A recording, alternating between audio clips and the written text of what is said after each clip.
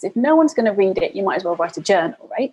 You want to write something because you want people to read it because you want to help them. So it's really important that you get it into the hands of people, and actually often thinking about how you're going to do that is not something you do at the end of the process. If you do that early on in the process, it makes all the difference to how real your book feels. A question asked courageously, answered honestly, and lived authentically can change your whole life. For me, that question was, how can I use what I have, what I love, and what I know to bless the lives of others? The School for Good Living and this podcast are one answer to that question. Hi, I'm Brian Miller. I know that the world can work for everyone, but that it won't until it works for you. I've created this to help you make the difference you were born to make. It's a series of conversations with thought leaders who are moving humanity forward. And in each episode, I explore their lives and the work they do. I also ask them to break down how they've gotten their books written, published, and read. This podcast is all about exploring the magic and mystery, and sometimes the misery, of the creative process. So if you have a mission, a message, and the motivation to share it, this podcast is for you. Welcome to the School for Good Living. If you want to love what you do, if you're looking to have a more creative and fulfilling life, I think you'll enjoy this interview with today's guest, Beth Kempton. Beth is the author of 4 books, soon to be 5. The book she sent me, her most recent book, is Calm Christmas and a Happy New Year, a little book of festive joy. I've enjoyed this book. It has given me some ideas that I will carry with me into this holiday season to enjoy the Christmas season more than I probably would, which, a mini confession here, I don't always enjoy Christmas. I'm not a bah humbug guy, but Beth's first book is called Freedom Seeker. Live more, worry less, do what you love. Her next book was Wabi, Sabi, Japanese Wisdom for a Perfectly Imperfect Life. And she wrote a book called We Are in This Together, Finding Hope and Opportunity in the Depths of Adversity, all about what the heck is going on while we're here together in this pandemic, but we're not together, but we're kind of together. So Beth is a prolific author. She is a Japanologist. She has a master's degree in Japanese. She has traveled and studied broadly in that country. And in this interview, we cover a lot of different things. We cover some different practices from the Japanese culture, some different perspectives. We talk about forest bathing. We talk about Wabi Sabi, the fact that life is somehow perfectly imperfect, what that means for us, how we can use that insight to have a more fulfilling life. And we talk a little bit about Christmas. We talk about some strategies to be a more conscious gift giver, to reduce the stress, to just enjoy the season more than we might otherwise, and to get through it in a way that positions us to have a fantastic new year. In this interview, Beth is very generous in sharing some of her insights as an accomplished writer. Beth does have a book proposal masterclass. So when we get to the final part of the interview, where I ask about writing and creativity, Beth actually coaches me a bit on my own book project, one that I've been involved with, I might even say stuck on, for a little while. So kind of peel back the curtain a little bit on my own creative stew, and Beth gives me some insights and shares some of her experience, gives me some advice that if you are interested in writing a book that makes a difference for others, I think you will find valuable. Beth's book, Wabi Sabi, has been recommended by Time Magazine, British Vogue, and Psychology Magazine. Apple USA called it a must-listen audiobook. And if you want to learn more from Beth, you can find her online at bethkempton.com. Her company website is dowhatyouloveforlife.com. Or you can find her on Instagram at Beth Kempton. With that, I hope you enjoy and benefit from this conversation with my new friend, Beth Kempton. Beth, welcome to the School for Good Living. Hello. Thank you so much for having me. It is my pleasure. Beth, will you tell me, please, what is life about? What a way to start a conversation. Goodness me. I have to say I spend a lot of my life thinking about these kinds of things. And I think it's about our experience in the dance of nature, both as active, conscious creators and as passive, open-hearted witnesses to this great unfolding, because it is both those things. I think we have a lot of agency as intelligent human beings, and we can, for significant extents, design life and navigate with will and intention. But also, we are part of this enormous thing that is happening all the time, with or without our participation. And I think that's the real beauty, that we are both of those things and that life is both of those things. I love that. Thank you for sharing that. And when you mention nature, so I'm going to just jump right into this. You've got a deep background in Japan, Japanese culture, Japanese language. And I know that you are a practitioner of something called Shinrin Yoku. Maybe we can start there with your mention of nature. What is Shinrin Yoku? Am I saying it correctly? And you're saying it beautifully. You're saying it like someone who has spent some time around Japanese people and the language. Yes. Is this true? Yes. I've had the privilege to study and travel in Japan. I had a dream when I was a child that inspired me to study the language when I got into college and had a language requirement. The dream stayed with me. Yeah, I love the country, but I have not engaged in this practice. But maybe you can start at this point. Sure. Shinrin-yoku it translates as forest bathing. And that sounds a little bit strange. But if you imagine when you sunbathing, you expose yourself, your skin and your senses to the warmth and the light of the sun. And forest bathing is very similar. It's exposing not necessarily exposing your skin in the forest, but you could do, but very much exposing your senses to the nature that is in the forest. Very much the trees, but there are many other things living in the forest. And it's kind of opening up to a conversation with the forest and slowing down to the pace of the forest and using it as a mindful opportunity to notice what is happening in nature, notice the beauty of nature, notice how we are reflected in nature and we are part of nature. And there are very practical ways you can do it. And in recent years, I think the reason it has become very popular, particularly in Korea and Japan, and then more recently in America and in Europe, is because there is scientific proof that spending time around trees and the other things that live and thrive in the forest is very good for us. And as soon as there's science to back it up, everyone jumps on it. But to be fair, human beings have been spending time in forests and going on retreats in forests for as long as there have been human beings. I think what Shinrin-yoku does is opens up the medicine of the forest to everyone, including people who need the data to make it worth their time. And in Japan, there are many trained, licensed forest therapy practitioners who can lead you through ancient forests and through some newer forests. This beautiful meditative practice, and there are designated bathing forests all over Japan as well. It sounds so beautiful, especially after having been cooped up at home for months on end to have an experience of an ancient forest.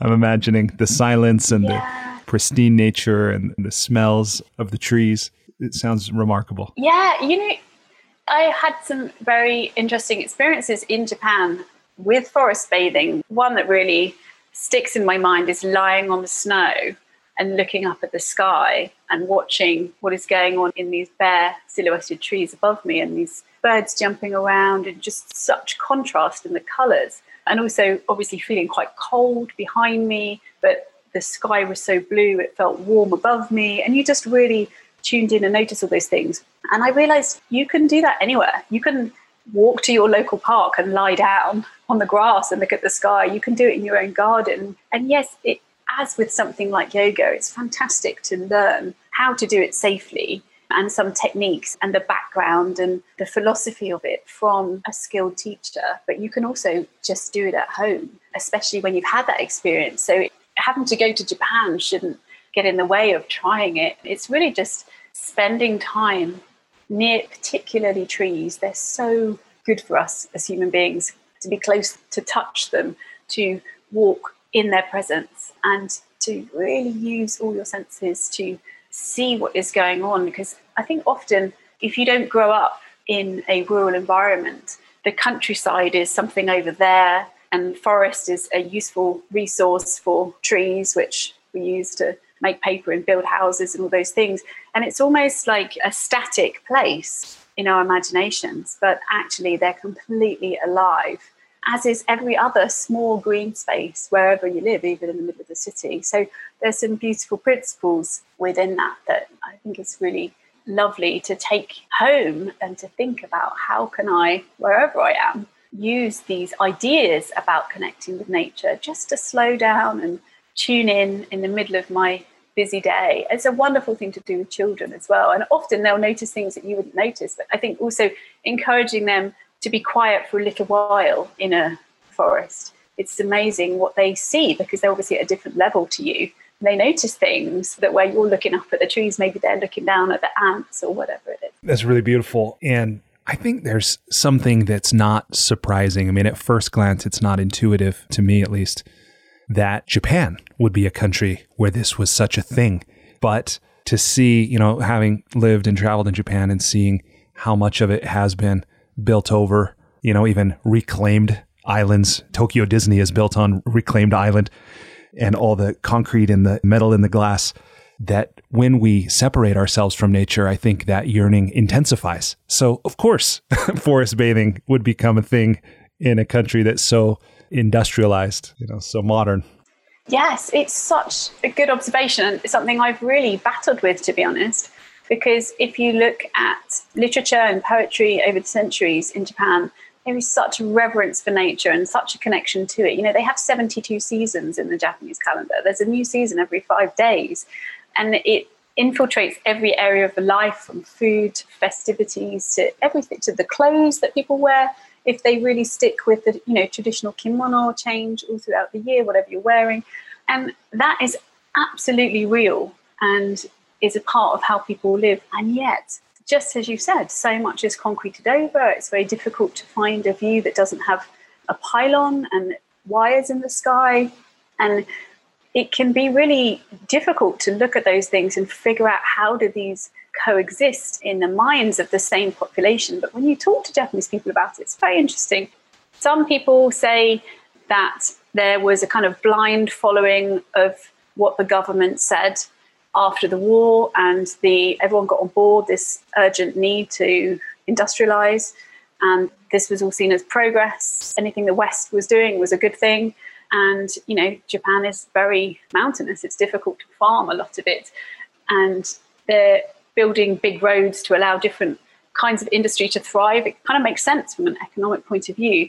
And I know a lot of Japanese people who really see that there are difficulties with that kind of blind trust, and much of that has gone away, and people are not necessarily happy about that. But also, it's the flip side of the Japanese innate aesthetic sense, which allows them to see beauty in the tiniest things.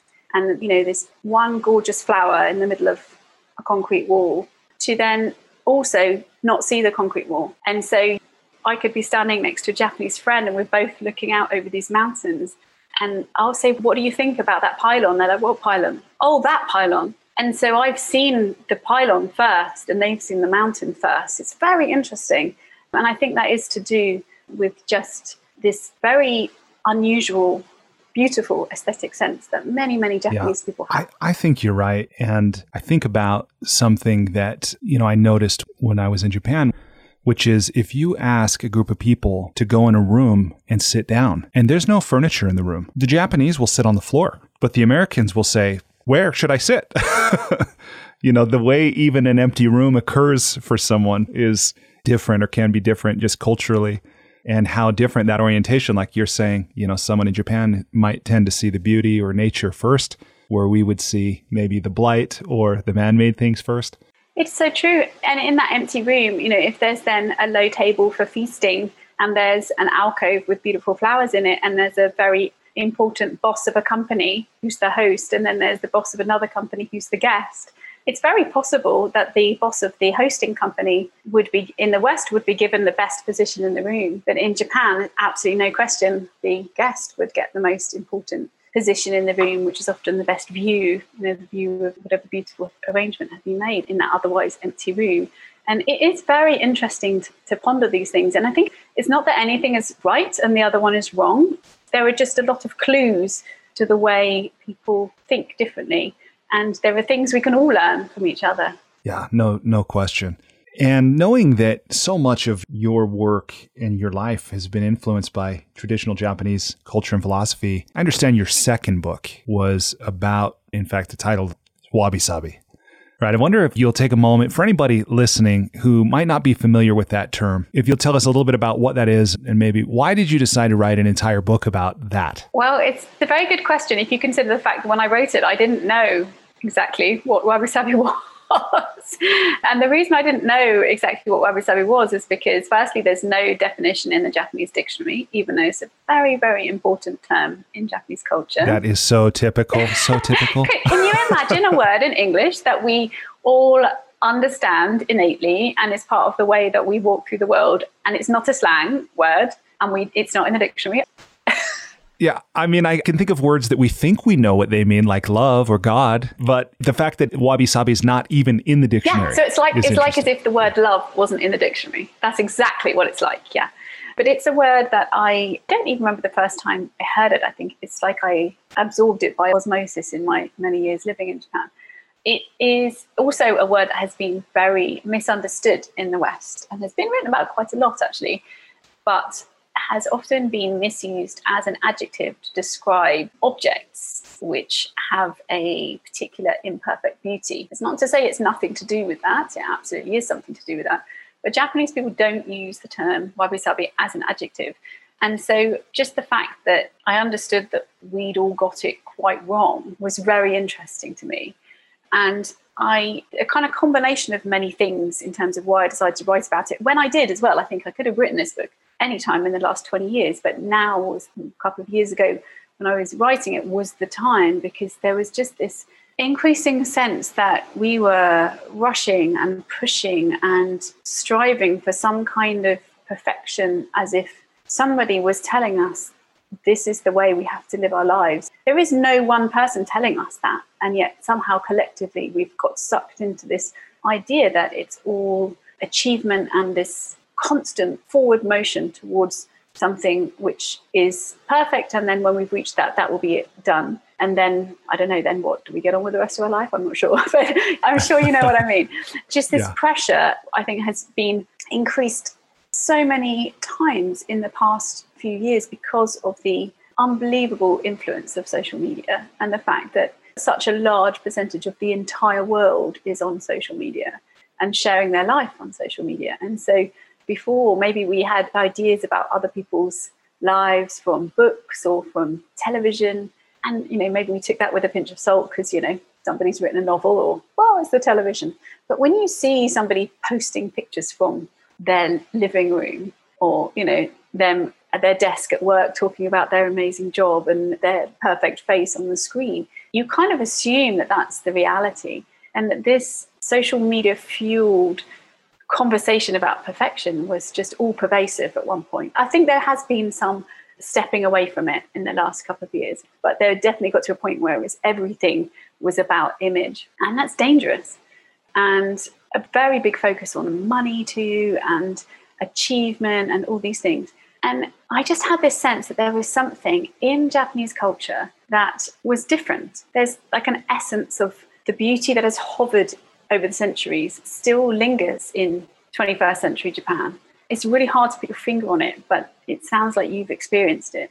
And it appears in beauty, it appears in the language, it appears in the way people are so polite, but also so understanding without necessarily sharing words that you would think would lead to that understanding. And there's this incredible calm, especially in a big city like Tokyo. I lived there for a few years, and for such a huge city, which is so technologically advanced, so many enormous flashing neon signs, so many cars, high-speed bullet train, all these things, there's an unbelievable sense of calm in that city. And trying to figure out what it was underneath all that. And I had this sense that I could feel but didn't really understand, that perhaps wabi-sabi was connected to whatever this thing is. And so I wanted to investigate. And so I did some research, enough to understand that it is very much connected to the way Japanese people walk through the world and see the world and experience the world. And yet no one has quite been able to explain it in a way that is valuable to people living in the West in this time when we most need this really important old wisdom. And so I set about, it really was a journey to discover what it meant. And when I had my book deal, I didn't have an answer. I said, this is what I know, and this is what I want to find out, and this is why we all need to know about this. And so it was very much an uncovering as I was writing, which was what made it so fascinating. But I haven't actually said what it is, of course. And so that's no surprise. That's a very roundabout way of saying there is no specific definition, because I think for a Westerner to assume that I could define something that's not in a Japanese dictionary would be very arrogant. But from so many conversations with Japanese people from all walks of life and so many experiences over 2 decades in Japan, I've come to understand that Wabi Sabi is about the impermanent, imperfect, incomplete nature of everything and what that can teach us about life. It's a recognition of the gifts of a simple life and is absolutely intertwined with our relationship with nature. And this is one thing I hadn't really heard anyone else saying, but it's a vital part of Wabi Sabi, is that it's an intuitive response to a particular kind of beauty, which reminds us of that truth, of the impermanent, imperfect, incomplete nature of everything, which is why I think Westerners had come to use Wabi Sabi as an adjective to describe things like a worn old farmhouse table, because perhaps a Japanese person who couldn't explain it to them pointed at the table and said Wabi Sabi. But actually what it was is that looking at that object makes them feel a certain way and have a certain experience. And the Wabi Sabi resides within the experience, not within the object. So it's less about what we see and more about how we see. Yeah, I think that's so remarkable, the way that there are things right in front of us, truths, experiences, opportunities, objects that we don't necessarily understand. And the way you described that about saying there was something you could feel but didn't really understand.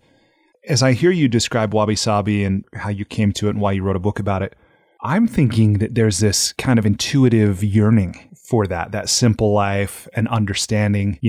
Each individual has a yearning to understand or experience more fully that, which is why I think, this is my hypothesis, that this is why tidying up with Marie Kondo has become so popular on Netflix. I mean, there's so many things about it, about the way in which these objects, our clothes, our books, our possessions, in some way they are alive, and we can thank them for the services they've rendered, and we hold on to them or we keep them dear if they do spark joy. But when they don't, we'll let them go and so forth. But exactly what you're saying, I think that's what's underneath the broad adoption of this approach. I don't know that it's just a phase or like a fad or a craze. What do you think? Yes, I love that.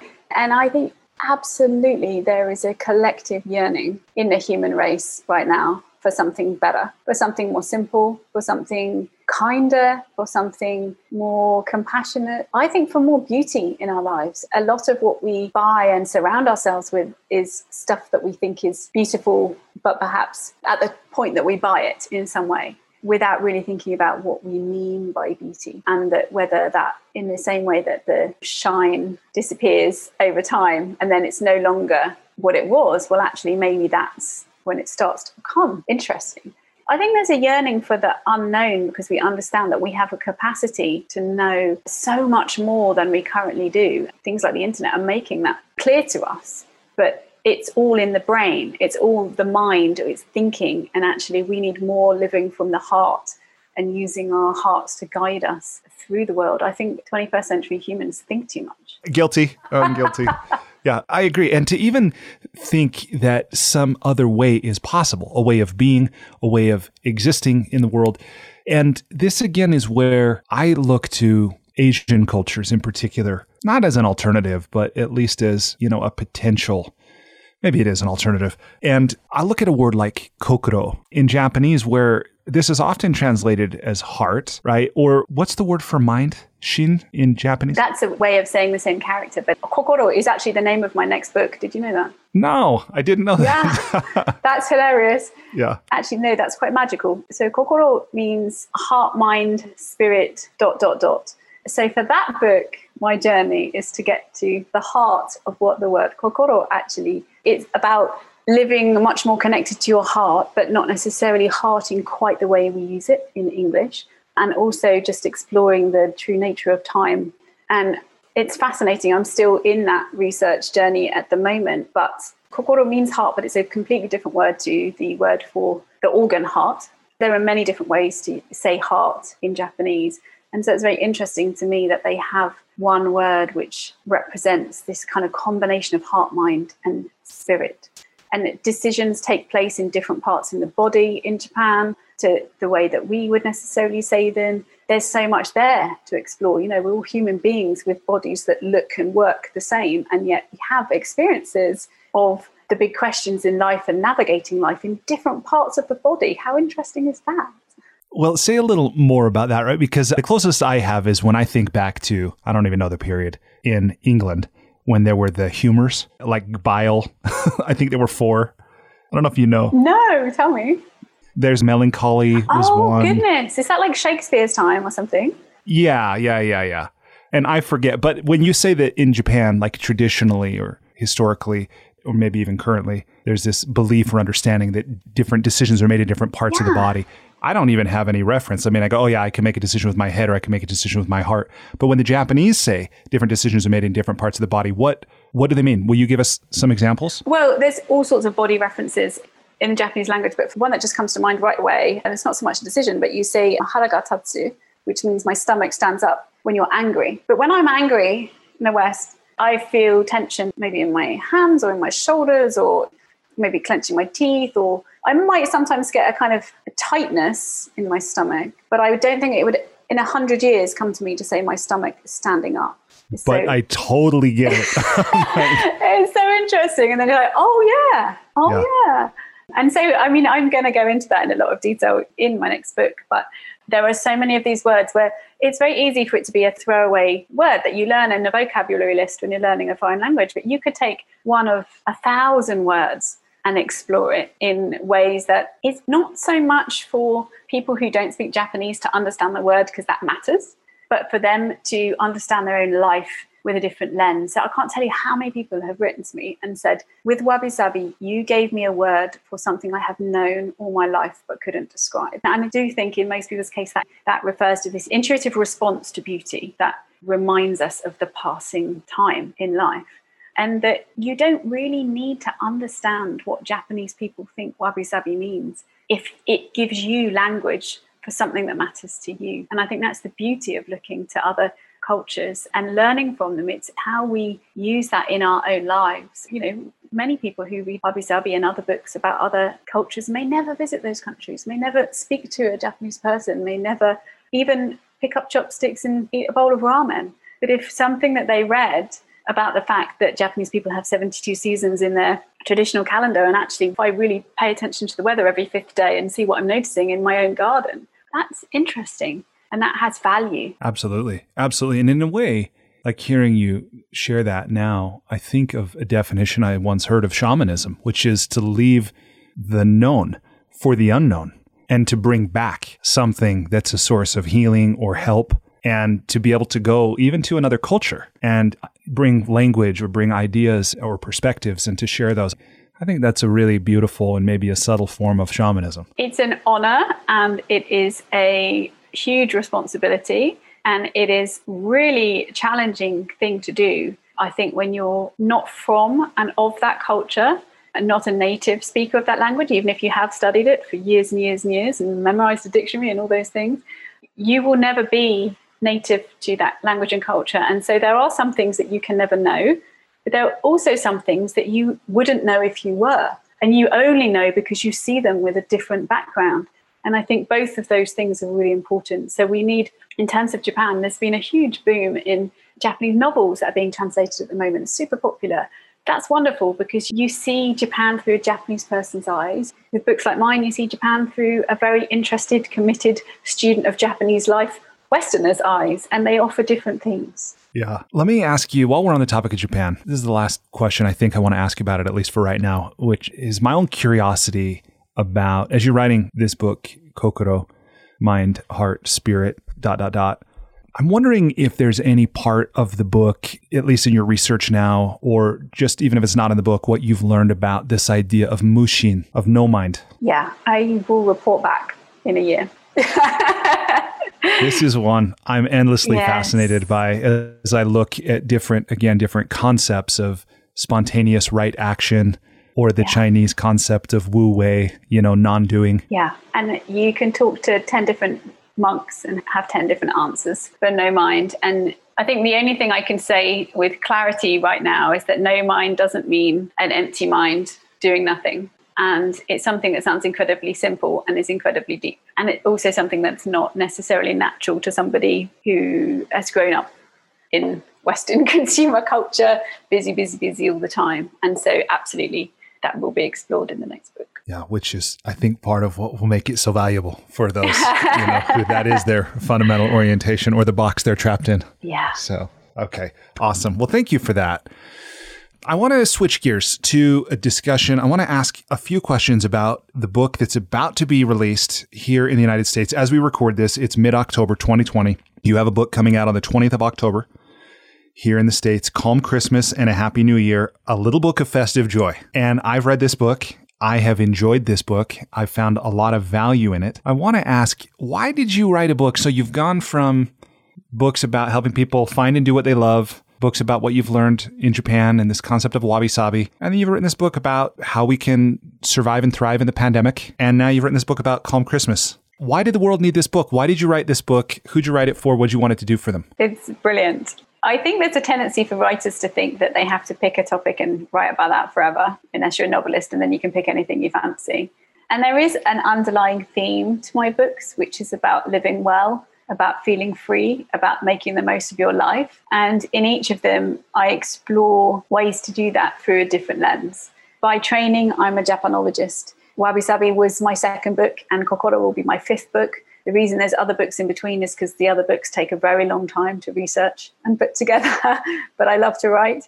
And my first book, Freedom Seeker, was, I think, the book that taught me how to write books. I needed to write that in order to be able to write Wabi Sabi. I had a lot of things I wanted to say about freedom, about the subtitle is Live More, Worry Less, Do What You Love.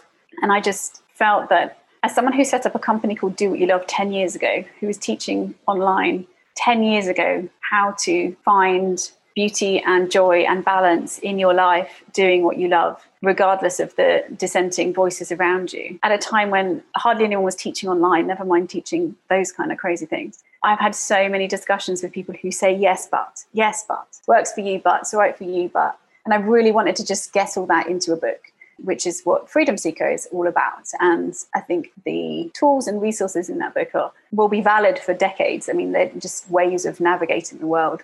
Wabi Sabi took 20 years to write, essentially, in that it was the gathering of all that experience. And so it was the right time to write it, and I was only ready to write it then. And I will always write books about Japan, but they take a long time.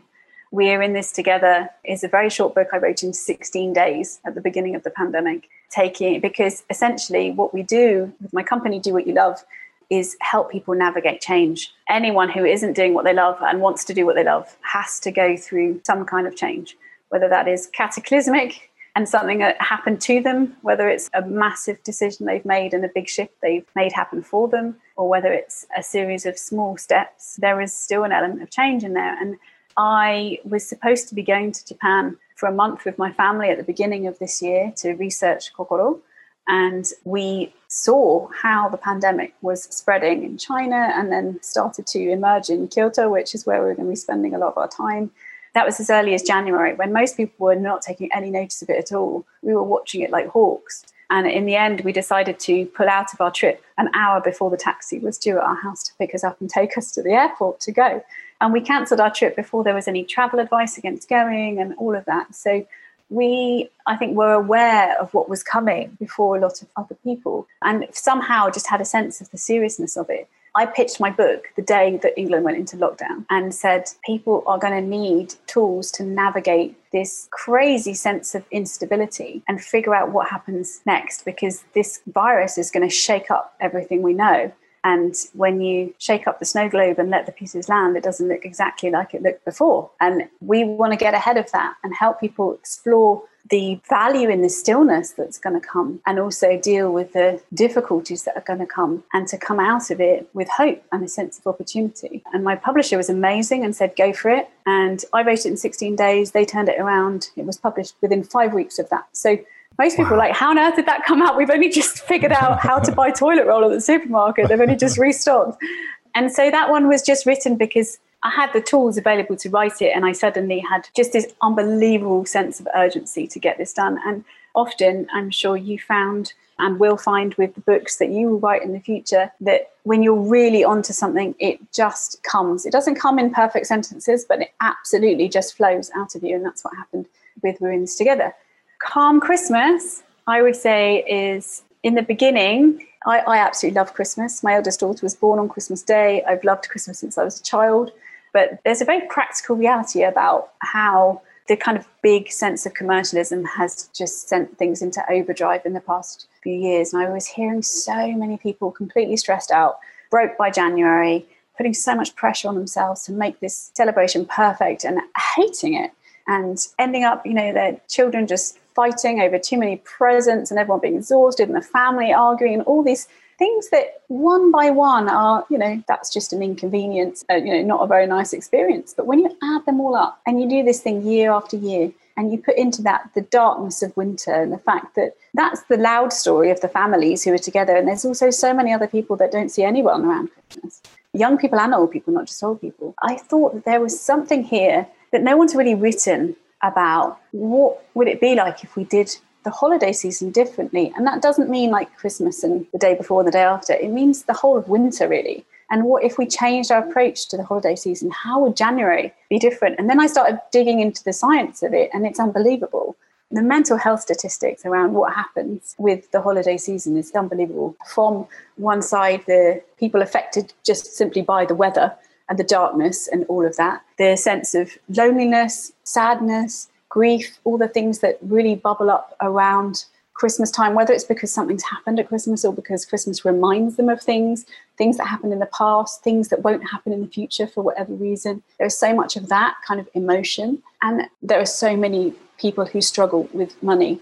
And a lot of those money struggles come from this sense of what Christmas should be. And that actually just asking a few simple questions can completely change all that, and mean that you go into January full of hope and feeling rested and having had some really precious time. And that can affect your entire year. So actually, for the 2 billion people who celebrate Christmas, if you could get rid of the stress, that makes a massive difference. So it is a little book of festive joy, but I think it's a lot deeper than you might expect. Yeah, this is one of those that I find myself wishing I could just kind of like in The Matrix when Neo says, I know Kung Fu.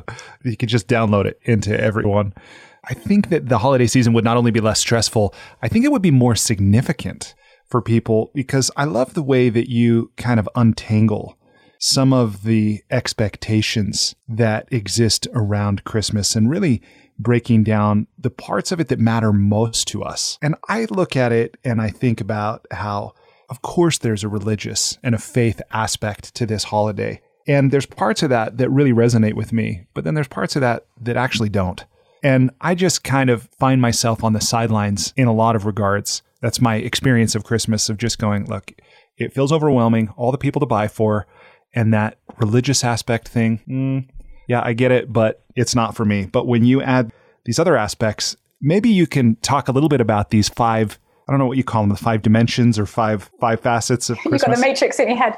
The 5 stories of Christmas. Yeah. So 5 stories of Christmas. Yeah. So when I set out to write Calm Christmas, I was very clear that my experience of Christmas is only my experience of Christmas. And I don't know what Christmas is like for other people. So I want to find out. And I spoke to hundreds of people from 37 different countries, all kinds of different religions and people with no religion and so many different backgrounds, to share their experiences of Christmas. And it was absolutely fascinating. And I have to say, many of them were strangers, and they told me some unbelievably personal stories, many of which didn't go into the book.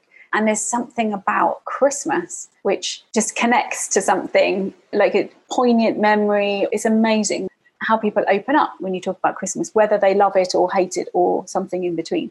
I had thousands of data points from these people, from all the questions I'd asked them. And I tried to find a single symbol of Christmas that we could all rally around. The kind of thing that you put on the front cover of a Christmas book, right? This happens to have a wreath on it, but that's not because the wreath is a symbol that everybody recognizes. There wasn't one. Not everybody eats turkey. Not everyone puts up a Christmas tree. Not everyone gathers. Not everyone gives presents. Not everyone sings carols. I was staggered by the fact that we all say Christmas as if we think we're all talking about the same thing, and we're absolutely not. But what I did find out, I love looking for patterns. I think it's one of my superpowers, actually, seeing patterns in human behavior. And I noticed that there were these 5 stories of Christmas that everybody resonated with to some extent, and resonated with 1 or 2 of them to a significant extent. And those 5 stories were the stories of faith, of magic, of connection, of abundance, and heritage. So the story of faith, to sum it up very succinctly, would be the religious story of Christmas. The story of magic is Father Christmas, and with so much fascinating history into where that came from. But that beautiful story about the jolly old elf, wherever you think he lives. I think he lives in the North Pole. The story of connection, we see it in the Dickensian Christmas, in A Christmas Carol, in the Victorians who popularised the Christmas tree and Christmas cards, and many of the traditions that we hold dear today came from that era. That's the connection, because really, actually, that's all about gathering and connecting with people through communication and telling people what they mean to you. That's why we have those traditions, is giving us something to come together around at Christmas time. Then there's the story of abundance, which is very much the late 20th century, 21st century version of Christmas, which our great-grandparents wouldn't recognise. The very commercialised Santa in the red suit and the Coca-Cola lorry and all of that stuff. And I guess in individual homes, it's the presents around the Christmas tree, which can be a wonderful thing. You know, it's an amazing time to celebrate our bounty and share those good things that have come into our lives with other people. But also, in many ways, it has gone to an extreme.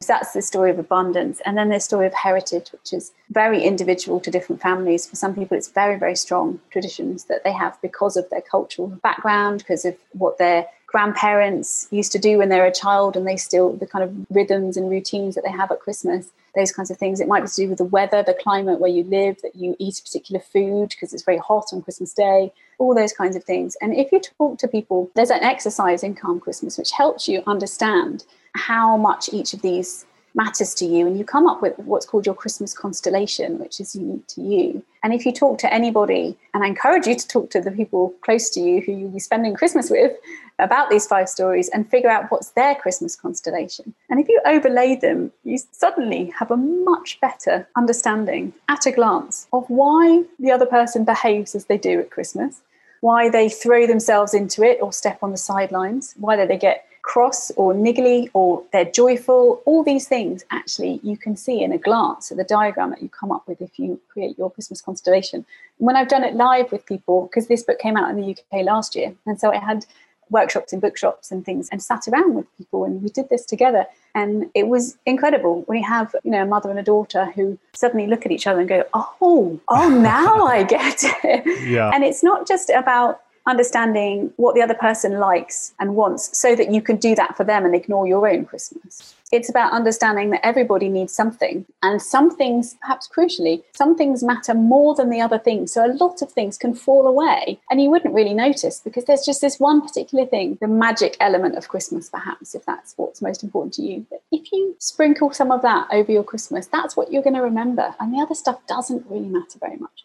Or if you know that your partner or your child is absolutely fascinated by a particular aspect of Christmas, then you can make it a gift to them that even if you don't care about it, you go out of your way to do something to support that part of Christmas that they love, that story of Christmas. And it's just a really lovely way of talking to each other about how to make Christmas calm and meaningful and special to everybody without it becoming an argument or a kind of fight for who gets what they want. So I hope it helps.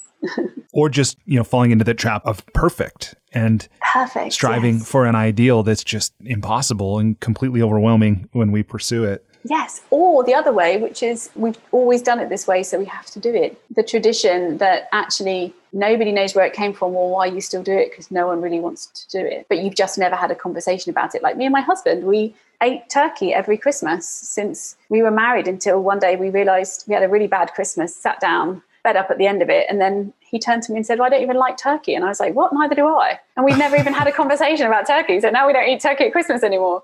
I think there are so many assumptions about Christmas, about how it should be, and also about how the people want it to be, that we don't have those simple conversations and actually find out. Yeah, absolutely. And one thing I love about this Christmas constellation is, again, just being able to distinguish what are the different facets of Christmas that are even real possibilities to set aside or go deep with.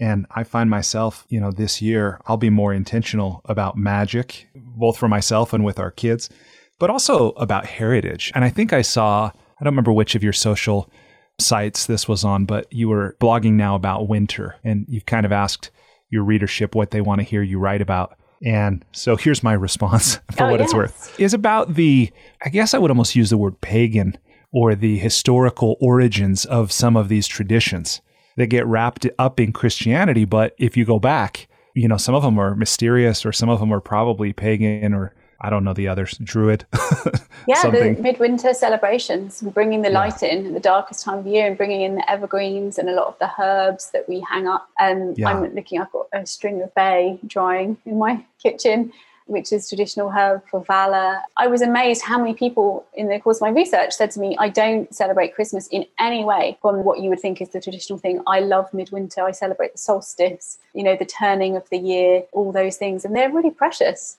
There's nature again. Oh, look, it's funny. It keeps coming up. Yeah, no, it's beautiful. And to me, heritage, although of course it can mean a family, maybe our cultures, traditions, and heritage, I'm interested to know some of those broader, deeper, mysterious, perhaps, origins. But yes, the call out was actually for my podcast. I'm creating a podcast that will run from the end of October to January. And I was asking for, what people wanted me to talk about, and also any particular things that people want to learn about. And that is one of the things I'm going to be doing. It's doing the origins of different aspects of Christmas, because it is fascinating. And I think, again, we kind of adopt these things like, I put a Christmas tree up in our house. Where did that come from? Why do we cut down trees and put them inside our house? For some people for a month, for some people 3 days. And why do some people put them up on November the 28th and some people put them up on Christmas Eve? And all these things. It's really interesting because there are human stories behind each of these things and the evolution of them. But also, by looking back and realizing that things have changed over time, it kind of gives us permission to change it now again if it's not working. It's just an evolution. That's right. And through awareness and through choice. And again, that's part of what I love about this book is it's really practical. I mean, it's not a panacea. It's not a magic wand to just go buy the book and your Christmas will never have been better.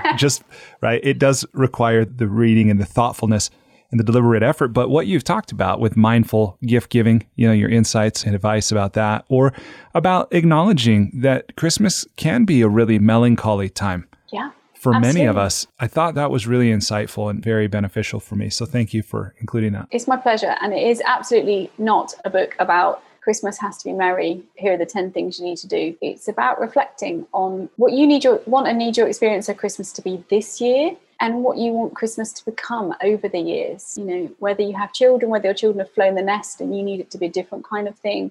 It's very much about figuring out what works for you. Yeah, awesome. Okay, well, Beth, with your permission, I want to go ahead and transition us to the enlightening lightning round. Does that work for you? Sure. Okay, and how are you doing, by the way? I'm doing good, thank you. Okay, good. All right, so again, this is a series of brief questions on a variety of topics. My aim is to ask the question and for the most part to let you answer as long as you want, to stand aside for me. I might pull on one of your responses here and there, but for the most part, I'll work to keep us moving through this. Sound good? Okay. Question number 1. Please complete the following sentence with something other than a box of chocolates. Life is like a book that you write as you go. Absolutely. Okay. Number 2. Here I'm borrowing the famous investor and technologist Peter Thiel's question. What important truth do very few people agree with you on? That freedom is a choice. Okay. Question number 3. If you were required, and I know this might be a stretch, but if you were required every day for the rest of your life to wear a t-shirt with a slogan on it or a phrase or a saying or a quote or a quip, what would the shirt say? You are amazing. All right. That's not talking about me. That's talking about the people looking at my t-shirt, right? Fairly about you as well. That's fair. Okay, question number 4. What book, other than your own, have you gifted or recommended most often? Oh, aren't books the best presents? I love giving books to people. It changes. I really get into a book and I give it to lots of people. But also, I think books are incredibly personal. So I do try and match it with people. I would say anything by Mark Nepo. I've given away a lot of his books. They're beautiful. I love Silence by Erling Kagge. I don't know if you've read that. By the explorer who has walked across the poles, and he talks about, obviously he had no one to talk to. And he goes deep on the benefits of silence, and his writing is beautiful. He's Norwegian. That's a fantastic book. I haven't heard of that book. It's really lovely. I'll definitely look at it. Mark Nepo's been a guest on the show. Oh, you're kidding me. Yeah. And in fact, what you were talking about with Wabi Sabi reminded me of something he said in our conversation where he talked about common writing advice is to write what you know, but he has always written what he wants to know or what he needs to know. And in that way, his books become his teachers. Wow. That's beautiful. Absolutely.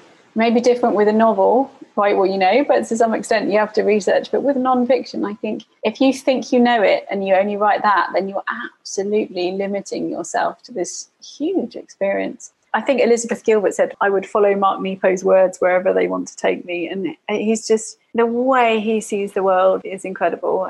His words are poetry, actual poetry, and also just poetry. He's amazing. So I always recommend him. And talking of Elizabeth Gilbert, I love Big Magic as well. That's a great book. Oh, it's incredible. Yeah. I love her whole thing about fear will always be in the vehicle. You just can't let it sit behind the wheel. Yes. That's great. Okay, well, I feel like I kind of interrupted your flow there when you were saying, so you talked about silence, you talked about Mark Nepo, you mentioned Elizabeth Gilbert. Any other books that come to mind as a response to common gifts or recommendations? It's funny because I often give away books that I have. I buy books for people, but also like I had a lady in my house last week who was talking about a house she owns in California that needs complete renovation and she hasn't done anything to it. And she, we're just talking about it. And I just read House Rules by Erica Baumeister. So she's a New York Times bestselling novelist, but she's written a book about renovating a house in Port Washington and about what it taught her about life and family. And it's a really lovely book. And so I just went up to my bedside table, having just finished it, and just gave it to her. So I quite often do that. And I love the idea of setting up a little stall one day full of books and just get people to come along and say what's bothering them and just give them a book. I've read so many. I think it's what I do with most of my spare time. And so I don't always have an answer, but I've always got a book recommendation for you. That's great. Well, and on that topic, what are you reading right now? What am I reading? I'm reading about 15 books at once because I'm trying to research for Kokoro, but I actually just arrived today, The Midnight Library by Matt Haig, who's a best-selling British writer. And it's a novel. And it says on the back, would you have done anything different if you had the chance to undo your regrets? And it says, between life and death, there is a library. And there's this lady who's stuck in this midnight library and she has the chance to make things right that she regrets. And the books somehow, I don't know because I've not read it, enable her to live as if she'd done things differently. But then obviously there's different consequences. And here we are back to the Matrix, I think. Yeah, it always comes back to the Matrix. Yeah, but I've gone a long time without reading any novels. And then all of a sudden I'm really into novels and it's curious. Like you go through a period of really want to read autobiographies or travel books or something. That's right. Now I'm into stories. Maybe it's an escapism thing. I think I'm going to interrupt my own enlightening lightning round rule for a moment because I think I'll just say this. Do you find that there is something in books that is similar to the joy of learning words in Japanese? That's like, I didn't know that radical was part of that character that had that etymology or whatever. It's like there's these subtle connections between the characters and even their components that make learning the words a joy. But that same thing exists in quotations and books and, all these different. Do you find it's kind of an abstract? Yes. And I had never thought about it. And as you're talking, I'm thinking, yes, that. And also there's a joy in the fact that you make all these connections, learn one more character and go, oh, so that's why that looks like that. That's why that looks like that. You read a book, it's like, oh, that's why that works like that, etc., etc. And also with every new character you read, every new book that you read, it's like the vastness gets bigger of what you don't know and what's left to explore, which is terrifying and exciting same time. I'm totally with you. Yeah, I have a friend who we had this discussion and he suggested this image of a circle. And as your circle of knowledge expands, so does the circumference of the outside of the circle, which is then bordering the unknown. Oh my goodness. Yes, right. That's so true. And that's really funny because when I was at university, I used to think of it as there's this really long park bench. And, in the beginning, when you start learning Japanese, it's not an easy language at all, but it's quite easy to learn the first few. because you don't have any in your head. And so there's quite a lot of space for them. When you get to a point where there's not much space left, you keep learning, you get to a point where to add one character, one has to fall off the other end of the bench. Like it's as if there's like a limit to how many characters can sit on your bench. But I like the idea of it being more of a circle that can expand, because actually, yeah, it isn't limited. It's more about the extent to which you're immersed, I think. When I had children and couldn't go to Japan for a few years and was working in a different industry and didn't speak Japanese for, on a daily basis, of course, my spoken Japanese is completely different to when I'm living and working and negotiating contracts and spending all my time living in Japanese language and dreaming in Japanese language. And then it's interesting because that has a huge impact on your confidence, even though you know that it's in there and you learned it before, so you can easily relearn it again. I think you compare yourself to that peak moment, but you were learning other things like how to be a parent at that time. That's right. And then you can come back and learn it again, and it does come back in. And that is the same with books. We learn things that seem absolutely vital at a particular point in our life, and then we move into another phase and we don't really think about that meditation book that was everything for 6 months, and then 10 years later maybe we realize we need some meditation in our lives again. And it's funny, they're always there. Like the books, they've always been sat in the library, they're just patiently waiting for you to come along when you need them, just like the Japanese dictionary full of its characters. Yeah, I really love that. And I often think about that, whether it's with the characters or books, or the things in them, about, I think it was Feynman's, I don't know if it was his autobiography, titled The Joy of Finding Things Out. And there really is this joy to it. I don't think everybody necessarily feels that in their everyday life. I think we get so busy that it's very easy to become narrow in our focus and think that we can only learn about a certain number of things, when actually, as soon as you get curious and step outside of that narrow path, I think there's a real joy in learning stuff because it's interesting, not because it's going to get you something. And often the things that are interesting end up getting you something, but that's not the reason, Yeah, that's right. I think there was one other thing on that I had some compassion. You talk about forgetting the language when you're not using it, which is so normal, and how it's always still there, which then makes me think about the concept. I understand it's most attributed to Plato about anamnesis, where all learning is really just remembering in the first place, that it's all there. But I also have more compassion, when I forget anything, including Japanese words or characters, when I see foreign students, Japanese students who come here to the States to study, and they forget, and they're native speakers. Yes. And a lot of people are forgetting how to write because they're only on the computer or on their phones, and characters are complicated and you have to practice them to keep them alive in your handwriting. Yes, so many Japanese people have said the same. I do still send handwritten letters and postcards back and forward with some of my oldest friends, often people who are much older than me that were kind of parent figures when I was there as a teenager. And it's absolutely beautiful to see them keeping up their handwriting and also their traditions, the way that they open a letter with a certain phrase because that's what's going on in the season. Here we are again. And there are very specific things that you say at the beginning of a letter, depending on the time of year. And there's a loveliness in that, and that something about writing by hand, there's a depth to it that you don't get on the computer's quick. And I do often, I always edit, I do a lot of work for my books on the computer, but I make my best notes on paper with a pen, for sure. Yeah, no doubt. And that whole tradition of, the Japanese calligraphy and the hand-drawn characters. Yeah. And the connection that exists there. And so it's really magical in the sense of, for me, it reaching back into antiquity or into time immemorial, where I remember when I first learned the Japanese characters that my teacher, who was native Japanese, shared her memory of learning the characters from her grandfather, who taught them to her on the beach as he would write with a stick in the sand. Wow. And I just thought, how many individuals has this been passed through, and the mystery of who originated it. And to me, it's so beautiful. Yeah. So, okay, look at that. I took us on a huge tangent during the lightning round on books. Okay. Without even telling me what you're reading right now. Yeah, that's right. What am I reading right now? Well, I had been reading Calm Christmas until today. I am reading a book by James Nestor. He's written a book called Breath that I'm really enjoying. I'm also reading a book, You Are Not So Smart, about our biases, most of them unconscious.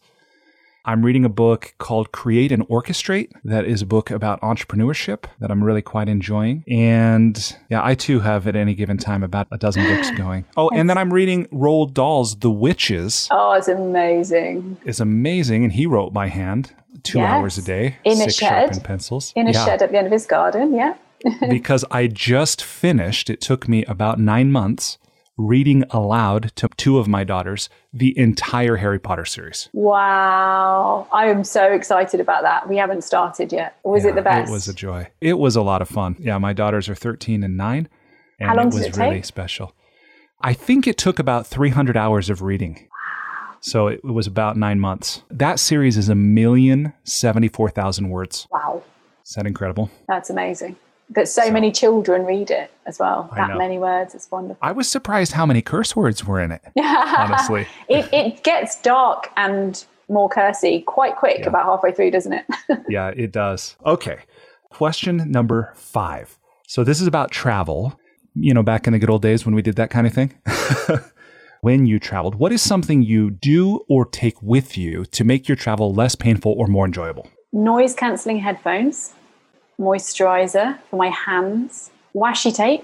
Do you know washi tape? No, what is this? Japanese stationery is amazing, and they were the inventors of something called washi tape, which is sticky tape, if it's actual real washi tape made of washi, which means Japanese paper. Very light level of stickiness. So you can tear it easily and use it to stick things on the wall without making a mark, but you can also use it to decorate a journal, that kind of thing. I love it when I'm traveling to stick in tickets or, whatever, like you'd use a Pritt stick or a glue stick. Oh, yeah. And it's really pretty. It's all sorts of patterns. It's really pretty. It's a very cute Japanesey thing. But also you can use it to mend your glasses or, when you're traveling, it's one of those fix everything, really pretty little things to have in your bag. So I always have washi tape and of course a notebook and a pen. Yes. Awesome. All right. Thank you. Okay. Question number 6. What's one thing you've started or stopped doing in order to live or age well? I started getting up at 5 o'clock in the morning. My husband and I, he trained as a Pilates teacher and I trained as a yoga teacher over the last year and through lockdown and the pandemic. And with our children at home, homeschooling, 5 o'clock in the morning is the only time to study. And we've both finished now and qualified, but we're still getting up at 5 o'clock in the morning. It's really amazing time of day. It's very dark here now there, so it's getting slightly later, but through the summer, it was just beautiful. And yesterday I actually took my husband went for a run, came back, and he was like, there's so many stars outside. So I went upstairs and got my eldest daughter up. She's like all bleary-eyed and still in her PJs and put on a coat and wellies and made a jam sandwich and went out for a walk to hunt stars. And we saw so many shooting stars. It was incredible. And then we saw this line that looked like shooting stars. And I don't know what they were. And people have been saying that it might have been Elon Musk's satellite chain, or it might have been a meteor shower. I don't know what they were. She thought they were this fairy sent on a mission by Princess Mermaid who couldn't leave the sea. And I thought hers was much better suggestion. I like that one. Yeah. Yeah. But yeah, getting up early in the morning before the children wake up is a really precious time of day, even if just sit and have a cup of tea. And I've stopped watching the news. I don't watch the news. I read the news on my phone, but I don't ever watch the news. Wow. Amazing. Okay. Thank you. Question number 7. Yeah. What is one thing you wish every American knew? Oh, what a question. That your election is all of our election, but we have no say in it. So please make a good choice. Yes. Question number 8. What's the most important or useful thing you've ever learned about making relationships work? These are really good questions.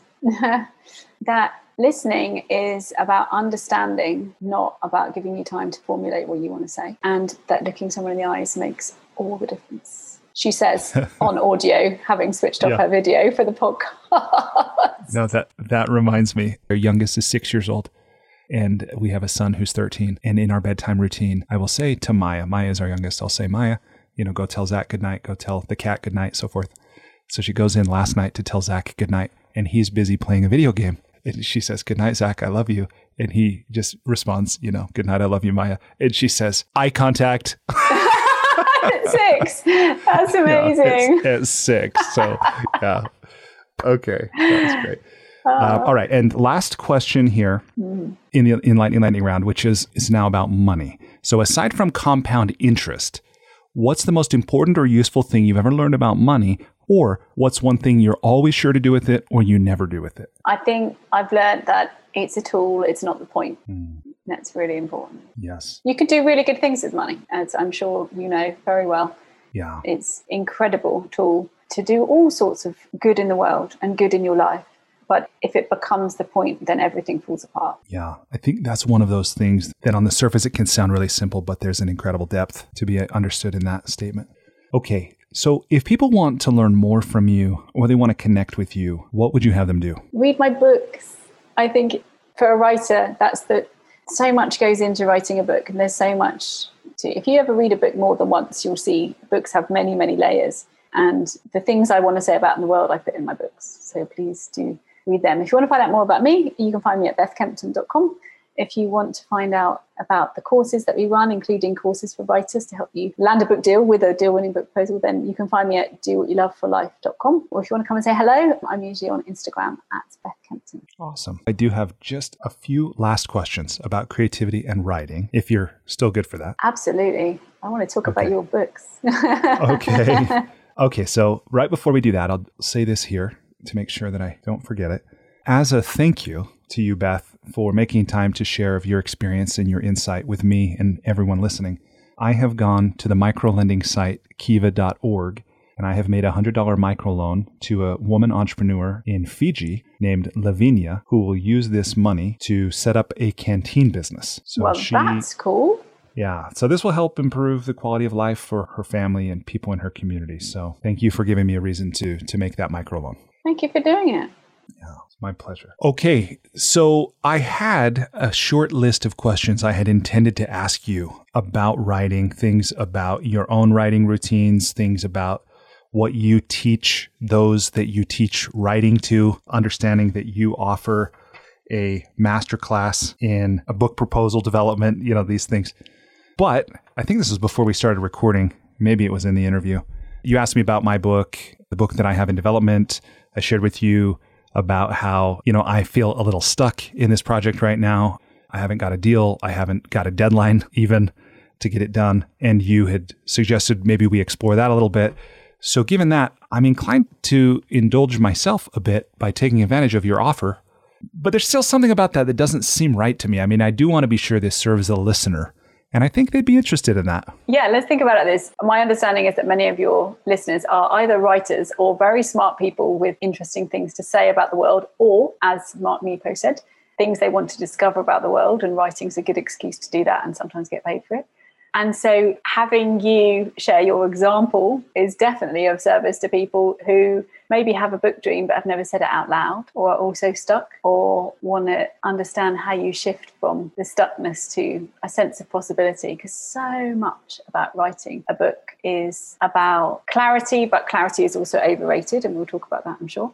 But clarity and confidence. And anyone can write a book. Anyone can get a book published, but you need to understand that a book doesn't live in a vacuum. A book lives in a world of readers. A book lives in a commercial market if you want to get it published. There's just some ways of figuring out how to present your ideas so that you get the backing you need to write the book that you want to write, and the support you need to get it into the hands of the people who are going to read it. Because if no one's going to read it, you might as well write a journal, right? You want to write something because you want people to read it because you want to help them. So it's really important that you get it into the hands of people, and actually often thinking about how you're going to do that is not something you do at the end of the process. If you do that early on in the process, it makes all the difference to how real your book feels to you as the writer.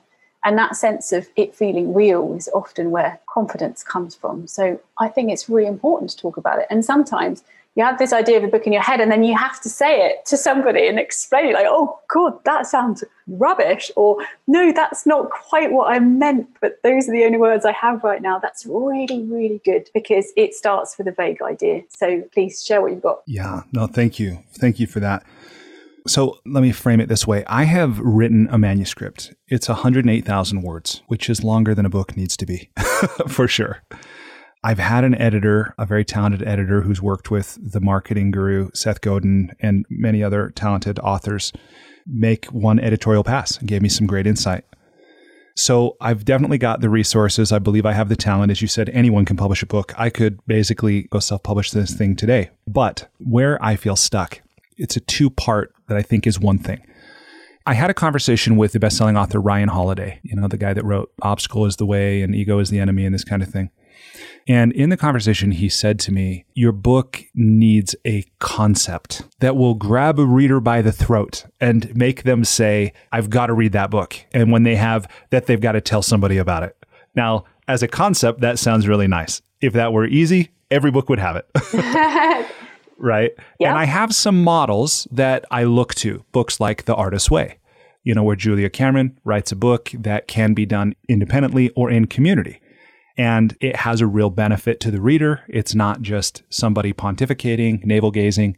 So I look at this book and maybe I'm in this perfectionistic trap of saying, I don't want to just regurgitate, material. I'm not channeling, God's divine wisdom, as far as I know.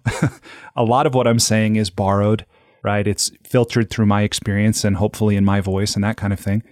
So when I say it's two-part, one is I don't want to just say what's already been said before. I don't think the world needs more noise. That's the first part. The second part is not having the sense that I found the concept that will grab the reader by the throat and make them want to read the book and then tell all their friends once they have. So I have an idea for this to have a leadership or a contribution project that people would actually take on as they work through the book. But that's about where I'm stuck. So I've got all the words on a page for the most part, but I'm missing the concept and I'm not sure the world really needs this book. That's so interesting. I bet there's so many people going, oh yeah, I totally get that. Totally get it.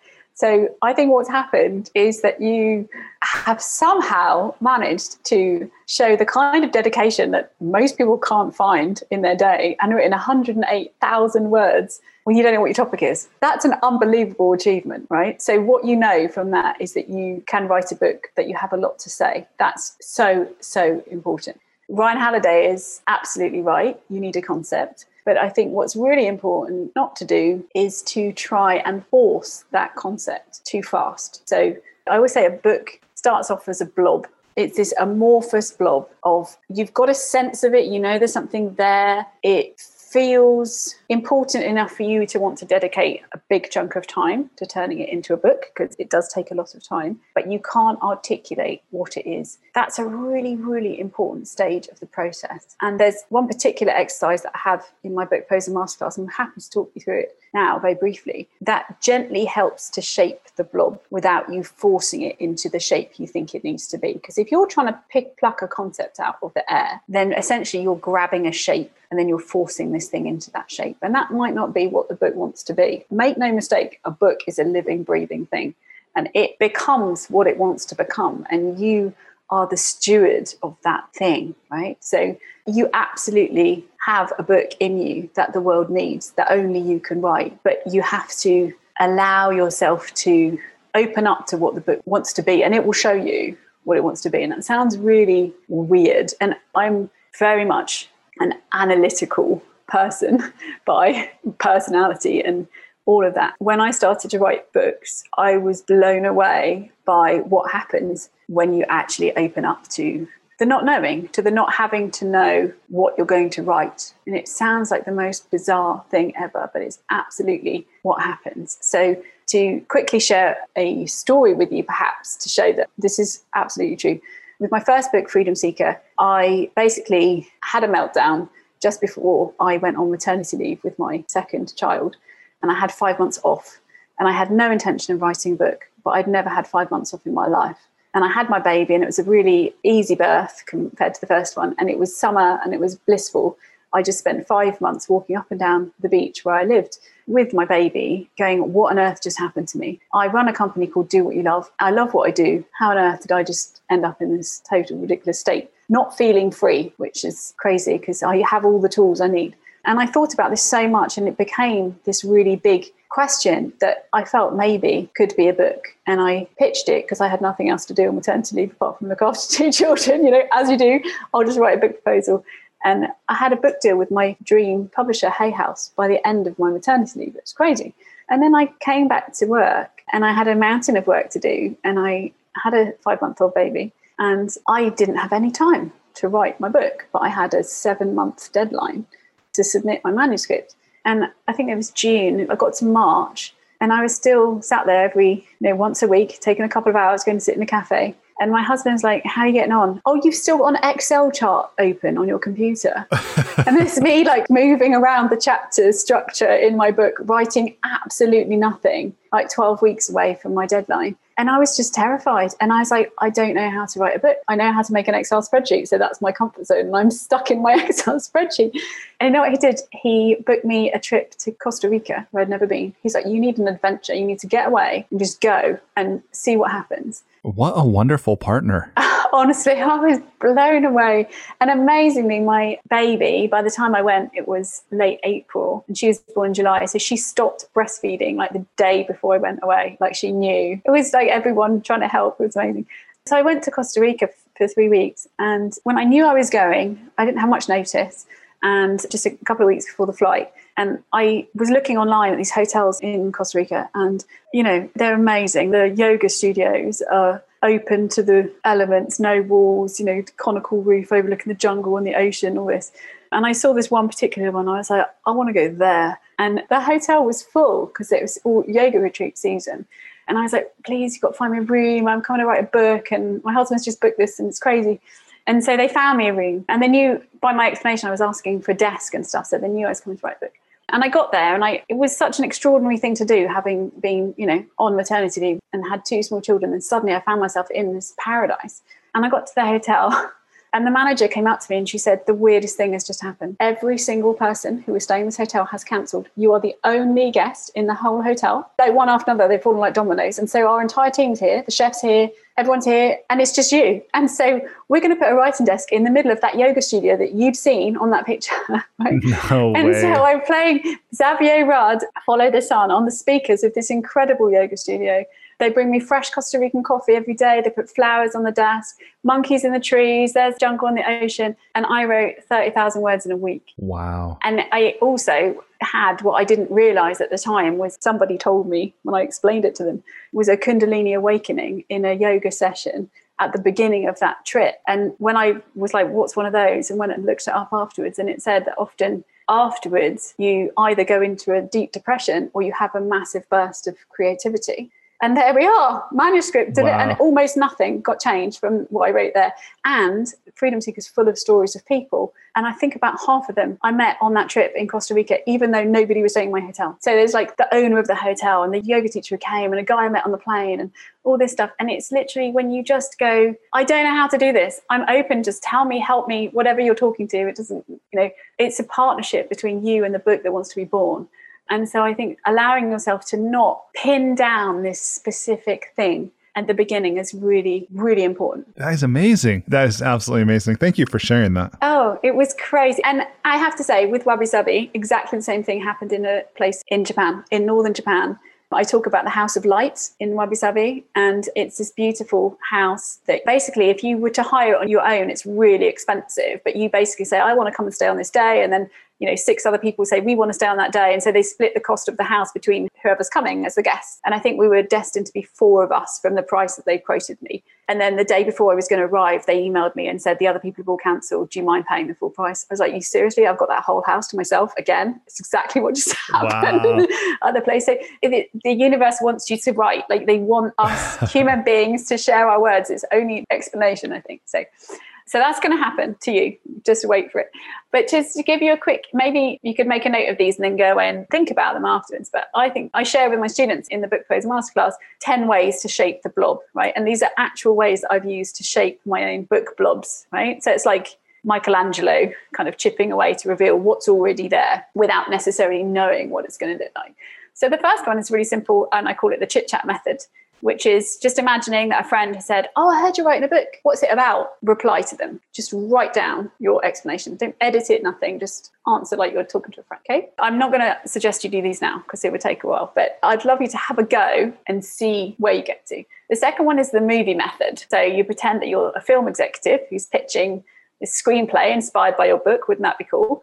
Saying, think of it as X meets Y with a dash of Z, okay? That's a completely different way to come at your idea. It's also a really useful way of explaining it to certain kinds of people as a movie pitch, right? The third one is a bit more kind of serious to the content and the idea of the book, with anything that I create, a book or an online course or a workshop or anything, I always ask, what's my promise of change? So ask yourself, what's the promise of change for your book? So what do you promise that by the end of the book, what will be different for them? So it might be how they feel, what they know, what they understand, what they're inspired to do, what they've experienced through the experience of reading your book.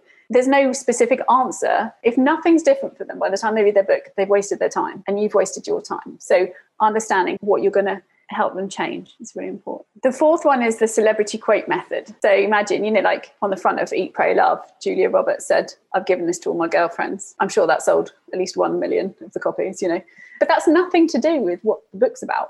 But what would a really famous person say about your book to make people want to read it? Really interesting one to ask yourself. And then there's another one which can be really helpful, is what I call the book doctor method. So imagine someone walks into a bookshop and says, I need a book about ... that's going to ...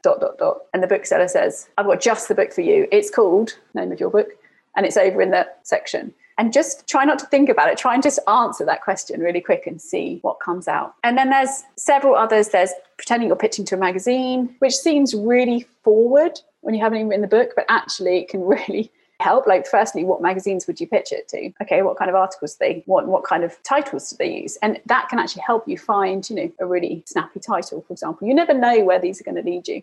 One of them is really interesting to me. It's the Blinkist method. The Blinkist app? Yeah, it's like a book in 10 minutes or something. Yeah, exactly. But interestingly, it's not like the blurb of the book. It doesn't kind of describe the book so that you want to buy it. It tells you what you actually learn in, a few bullet points. In Blinkist app, it actually summarizes it into, like a short essay. And I did this for Wabi Sabi, and then they've now put Wabi Sabi on Blinkist. Oh, that's so great. It was very interesting to read it. How close did Blinkist come to the way you had done it? I think it was about 80%, but actually the bits that weren't overlapped is where I'd tried to overthink it, and they explained it in really simple language. And I'm like, wow. Oh yeah, okay, that's really helpful. Another one which is really cool is to do the haiku method. So try and explain your book as a 3-line poem. And it seems a bit bonkers, but it kind of opens you up to say whatever you want, Meditation method, take your blog for a walk, actually meditate on the idea of it for a while, see what comes up, and then look back on all those things that you said and think, right, this book as a single big idea, what is the driving issue, the challenge, the discovery, the answer, or some other kind of inspiration that you want to share with the world? And you need to write that in like 1 to 3 sentences to explain the big idea behind your book. And eventually you'll need to get that into 1 sentence, but it takes a bit more work than that. And if you do this kind of shaping the blog, but still by the end of it, not forcing yourself to have it something that is pitchable, then the next thing I suggest you do is to do a market analysis and figure out where your book sits in the market and who your competitors are, what other books are out there and why your book is better or different. And that feels really premature, but it's unbelievable how much it brings it to life. And you realize, well, actually, that's a great book and it was a bestseller, but it doesn't do this. Or for me, for example, there's loads of books about Japanese culture written by Zen monks, and they're incredibly well placed to write them, but they don't have the experience of a working woman with a business and 2 children trying to bring these life lessons into the world. Well, instantly I've understood that that's an important differentiator for me. And so if you then work on the blog idea, look at the market analysis, and you will have to in a book proposal share 10 to 15 competitor books, and you want to be sharing books that have done really well because you need to show there's a market. And a lot of people fall down by saying there's no book like mine in the market. That's not a good thing for a publisher. Yeah, there's a reason for that. Maybe nobody wants your book. Exactly. So you want it to be, align it with ones that have done well, maybe a couple of obscure ones that are bang on your topic, but mostly align it with ones that have done really well. So they can see when they're sat there in front of Barnes and Noble pitching your book, which somebody is going to do. Somebody is going to take your book proposal, which you need, by the way, you do need a book proposal. Someone's going to take that book proposal and they're probably going to be selling your book into Barnes and Noble before most people would have finished the manuscript. Because a big thing you need to know for nonfiction is you don't need a manuscript. You need a book proposal, because often the publisher wants to work with you to shape the book, right? So your proposal is a sales document for all sorts of different people, internally in the publisher and then to the retailers and all those kinds of people. And so the person selling it to Barnes & Noble will often only read your book proposal. They won't ever read your manuscript because it won't be finished by the time they need to have finished their job. And so it needs to be that clear that they can basically take what you've written and stand up in front of that sales rep and go, this is why this book's going to be the smash hit of 2022, whatever, if you work through those simple exercises, and I mean, that's just the beginning of a book proposal, but I think that will really help you get to where Ryan was saying you need to get to, which is absolutely true, but without forcing it. And you've written a manuscript, that's amazing. Put it in the drawer. Come at it from a perspective of writing a pitch to somebody who's going to buy into your idea, remembering that part of it is discovery. So you can't have all the answers yet because you need to go and discover them. And then think of your manuscript as an amazing resource of stuff that you've already figured out, but it's not everything. I would imagine if you've got to 108,000 words without being able to say your big idea, then you probably need to put it aside for a bit and see it more as if you had a blog that you'd then go and call on some of the, your podcast stories, right? I've done all these podcast interviews. I'm not just going to stick the transcripts together and say there's a book, but there are stories in all of here and lessons that I could pull together, and there's some lessons, but the big idea matters first. And then that's a resource that you draw on. Does that make sense? Yeah, that makes a lot of sense. And when I look at this, and again, I know I'm not unique in it because I think many authors or would-be authors have doubts about their ability. They have doubts about the value of what it is they think they have to say. In some ways, I feel like I do know the central idea. It's not honed, to the single sentence compelling pitch, but about how, life is messy, difficult, and painful. And while there's no one size fits all, there are best practices, right? So if living is a skill at which we can improve, here are life's best practices. Immediately then, okay, you want to go back and listen to that and write it down in that big idea method box, because that sounds to me like the bones of a really good big idea. Yeah. And then immediately, I don't mean to protract this, but the thing about the inner critic coming up going, well, according to whom? And, you can prove anything with an anecdote, right? Or, the fact that if you can say it in language, it's not inherently true. It's opinion. Oh, it worked for you, but you're in a different circumstance. You're independently wealthy, whatever. You don't have kids. Like people could say, which I do, right? But then the inner critic is just so damn loud. How do you push past? I mean, because it's one thing to get clarity, but even if you have clarity, it's another to persist in the face of the inner critic. How do you manage that? Absolutely. Well, that's where a book proposal really helps you, because you have to make the case for yourself to a publisher, for example, or an agent if you're going down that route. And you have to ask yourself a bunch of questions to make it really clear. Depending on what kind of book you're writing, you do need to have a specific position that puts you in a position of authority. But I know that you want to write a nonfiction book, which is essentially like life guidance, right? So you need to be an authority. You're already an authority as the host of this podcast. That kind of thing completely counts. And the people that you've interviewed, some of your guests, if they've come on your show, then you've got something really important to give. And actually, being a podcast host of a podcast that is really, really great, you ask such good questions and really listen and pull stories out of people, then that's a really important skill as essentially a curator. And you can be a curator in a nonfiction book. So lots of people write, say like a pop science book. It's not the scientist who writes it. It's a lot of journalists write books. They're not the experts, but they're very good at finding the experts and pulling the data out of those, and then sharing those stories in a way that the scientists couldn't communicate to people, distilling information into these very tight, easily understandable 10, don't want to say rules for life because that's already a best-selling book, but that kind of thing. And so if you understand your role in the creation of the book, then you can figure out how to make yourself very clearly an authority in doing that job. And having a platform is huge. And a platform is not just social media. This is a massive point that I think gets in the way for so many writers. Your Instagram following is not your platform. Your platform is so many other things. It's any way that you communicate with people who would read your book. And so in your particular circumstance, your platform includes your incredible network. Even if you just asked everyone who's ever been on your blog to share about your book, you've instantly reached probably over 250,000 people, I would imagine, right? So through their networks. So if you've got close relationships that you can leverage to help you get your message out in the world, all that goes in your book proposal and helps support why you are uniquely placed to deliver this specific message. And in your case, it's very easy to say, I was born into a wealthy family, and so people are just going to go, it's all right for you. But actually, it's really interesting for the majority of us who have never seen what that kind of a life looks like, and to know that you've had that experience and still chosen to seek, I don't want to use the word better because that's judgmental, but you're clearly not just going, thank you very much, I'm going to live in my nice house and do nothing with my life. You're going, the world's interesting and I'm curious about how do we make the most of this experience living on this planet.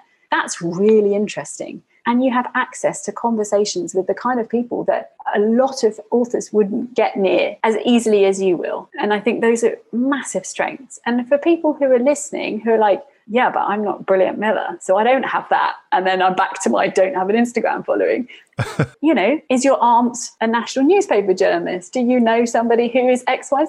Everybody knows people. If you absolutely don't, which is sometimes the case, you're like, you know what, I've been a hermit all my life and I hate social media and I've never talked to anybody, then it's really important to understand that the point will come. If you want people to read a non-fiction book, you are part of the way it gets out in the world. So I think fiction's a bit different. You can have an absolutely amazing debut novel, nobody knows who you are, and it's New York Times bestseller list. But with the reality of non-fiction is the author is part of the selling of that book.